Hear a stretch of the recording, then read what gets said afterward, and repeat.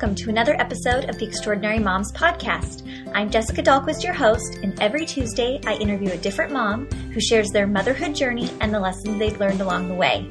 If I've learned anything from interviewing such a wide range of moms, it's that no two extraordinary moms look the same. We all have a story to tell, and we are all mothering in our own way. So let's celebrate that and learn from one another. Thanks for listening, and if you like what you hear, please share the show with a friend.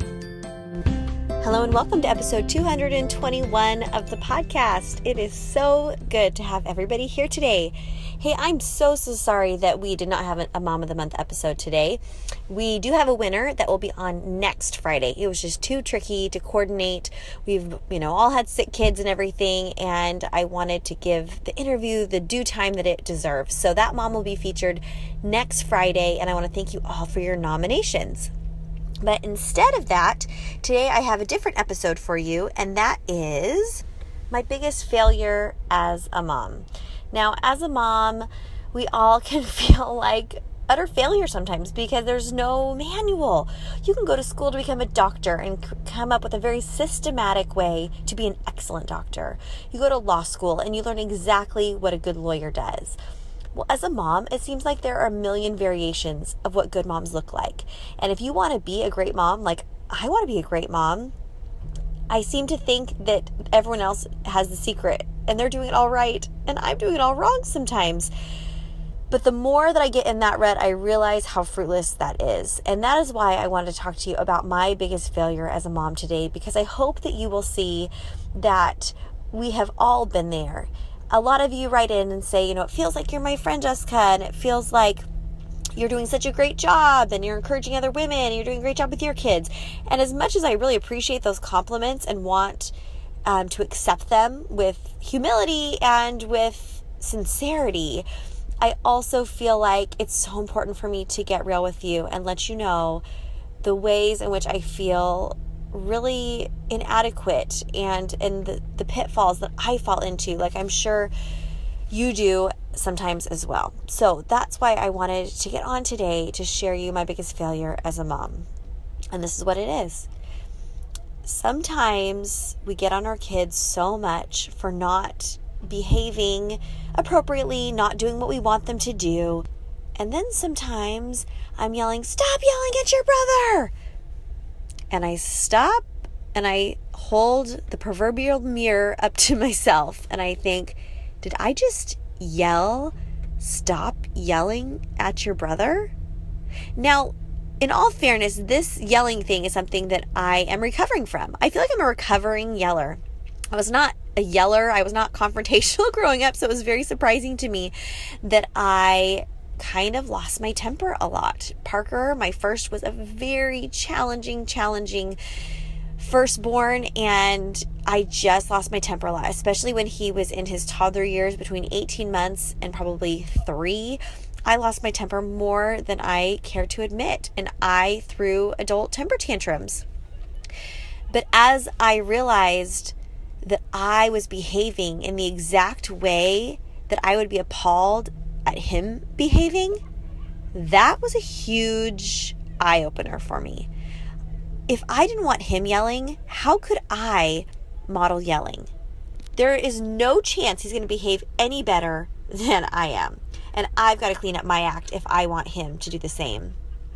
Sometimes I tell my kids, you guys have been on technology forever. Get off the TVs, get off the screens. Come on, guys. You guys are rotting your brains away. And I'm doing that as I'm holding my phone and not putting down my phone, or I'm not hopping off my computer. Ugh, right? We all need to set boundaries. If we want to set boundaries and limitations for our kids in terms of technology, we most certainly have to do that ourselves. Because if we are role modeling having a piece of technology in our hand all the time, you better believe it is going to be an uphill battle to get them to do any different. And even if they do behave and even if they do listen to you to get off the screens when you tell them to, you're being pretty hypocritical. And by you, I mean me. So that is something I am working on. We move around a lot, as some of you may know, and one of the things that I really try and promote with my kids is being friendly and making new friends. And at the park, I say, hey, that kid looks lonely. Why don't you go up and ask if they want to play? They look nice. Introduce yourself. And then I sit on the park bench while that child's mom is alone, sitting on a different park bench, probably, maybe, wanting some interaction too. But am I being the friendly one? No. So am I being as friendly and as welcoming and as warm and as good of a friend as I'm encouraging my kids to be? They will not be any more social and well-mannered than I am. I think of how much I want my kids to speak with kindness, and then sometimes I catch myself speaking maybe in front of them, maybe not, but that doesn't even matter. But either I'm talking critically about somebody else, I'm judging them for doing something differently than the way I would do it, and I'm not speaking in a way that I would speak to their face. And I catch my kids doing that sometimes, and I set them straight. But if I cannot role model speaking with kindness and not judging others, how on earth are they supposed to do that? I've been struggling lately with a child who lingers over problems in their life, and they have a hard time forgiving and a hard time getting over things. And then I remember, as soon as I close my mouth after saying, oh, it's not a big deal, oh, just get over it, it'll be fine, when I squash and want to push forward their feelings past however they're feeling right at that moment, I remember the times when I've wallowed because something didn't go my way, or my feelings were hurt, or I was embarrassed, and I didn't model how to just get over it for them. And it's not like we should even always expect them just to get over it. But just as I would want space for my feelings, and I would want time to process when something is hard for me, I need to give them that same time and that same space to process as well, and not just to tell them to get over it. So these are just all a handful of examples of the ways in which I've fallen short. I've had mom tantrums, and then I've reacted poorly to my kids' tantrums. And I realize my biggest failure as a mom is not modeling the behavior that I want to see from them. If we want our kids to do better, we need to do better. We need to be better. If we want certain habits to stick with them, certain attributes to grow in them, certain norms to be established in them, we need to exhibit them first. I feel like it's a sad day and age where people are really divided on political topics, and there's just a lot of unrest. And in turn, there's a lot of conversation that I think our kids are overhearing, or we're talking to them or in front of them, and talking in a belittling, argumentative way about other people. And when we model name calling, when we model putting other people's opinions down, and we don't teach them how to think of other people's opinions as something to constructively think about, or when we think of somebody else who thinks or lives or acts differently than we do, we don't allow that space for them to be free to have their own opinions just like we have our own opinions. How on earth do we expect bullying to not go on in our schools? How on earth do we expect name calling not to happen when there are plenty of adults just spewing name calling all over the media and within our own homes? We need to do better. I need to do better. And you know what?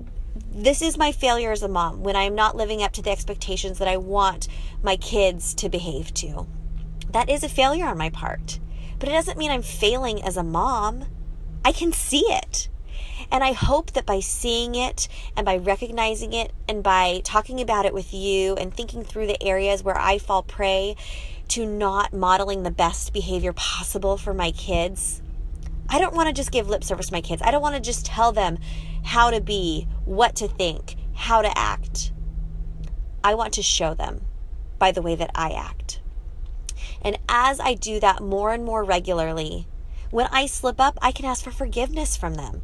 I can show them how we're all human and we all make mistakes. And I think that is a really valuable skill to teach our kids, to be able to cop up when we've made a mistake.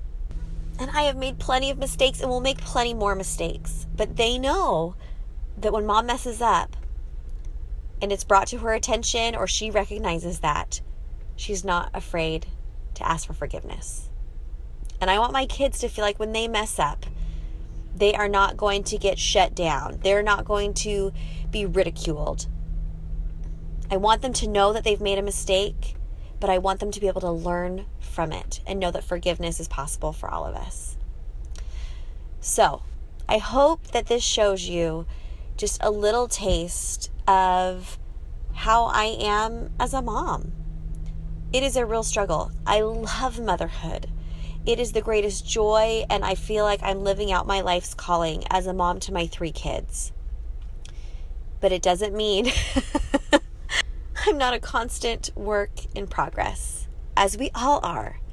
So if you feel like you're getting hung up on your failures, don't be afraid to admit it. Don't be afraid to share it with a friend, but then come up with an action plan and really think about how you can combat those failures so that while it may never be completely gone, you can always strive to be a better and better mom for your kids.